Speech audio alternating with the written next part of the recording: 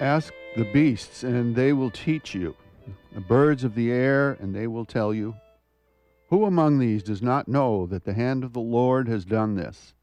In his hand is the life of every living thing. Good morning to Brer Chuck, Sis Annie, and good morning to everyone. I'm Rob McCall. This is the Awanajo Almanac, a collection of natural and unnatural events, rank opinion, and wild speculation devoted to feeling at home in nature and breaking down the wall of hostility between us and the rest of creation. And this is the almanac for the last quarter of the harvest moon. Here are some natural events for this quarter moon. These October days, the leaves die just as humans do.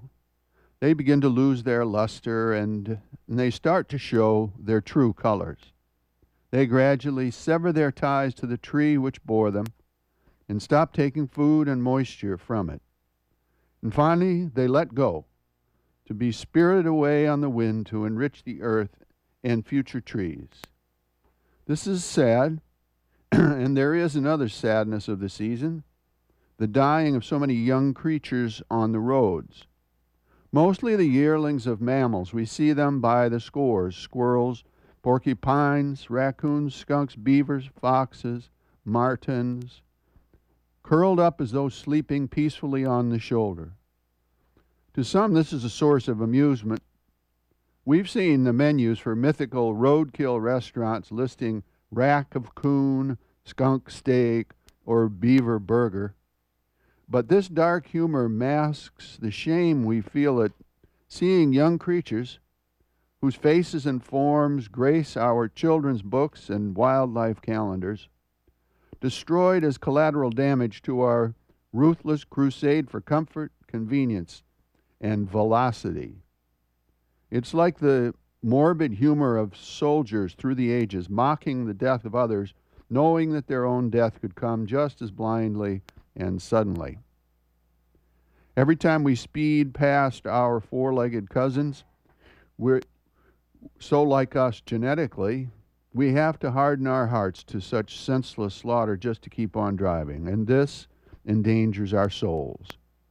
Some tender hearts put little whistles on their vehicles supposed to emit a high-pitched warning to let the little creatures know that a ton of steel is hurtling blindly toward them at a mile a minute. I hope they work. Some tough guys veer to hit the little wanderers on the way, or so I'm told. I hope they don't.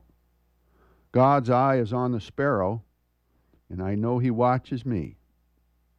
What to do? Well, several things. First, drive less and slower, and of course this makes good sense for many reasons.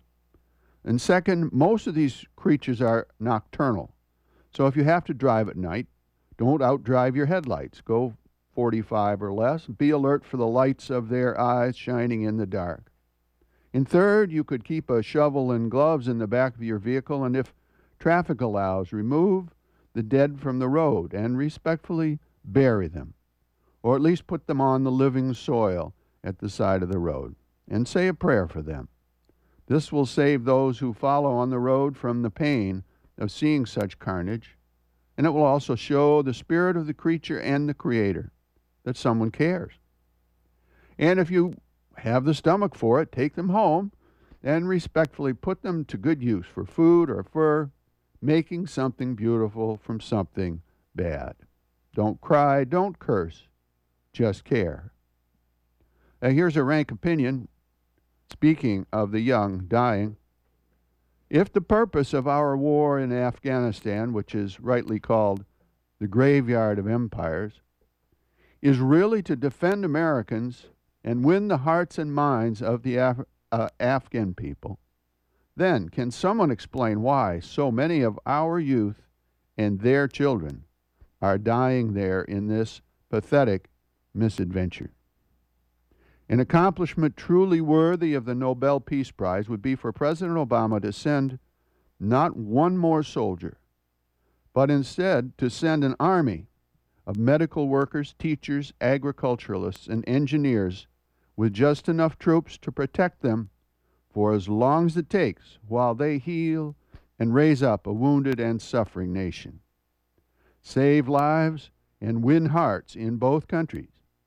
And then watch the Taliban driven into the hills, scorned and rejected by the people themselves. And finally, here are a couple of seed pods for you to carry around with you this week. The first one from Dr. Martin Luther King Jr.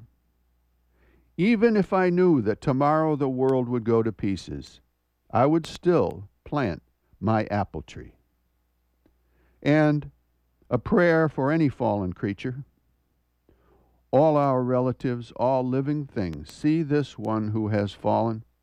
See this one who lately walked the fields and busied himself with small things. All our family, hold her.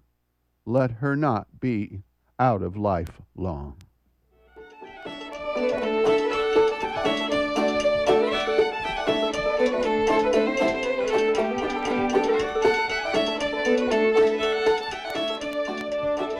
Well, that's the almanac for this quarter moon, but don't take it from me. I'm no expert. Go out and see for yourself.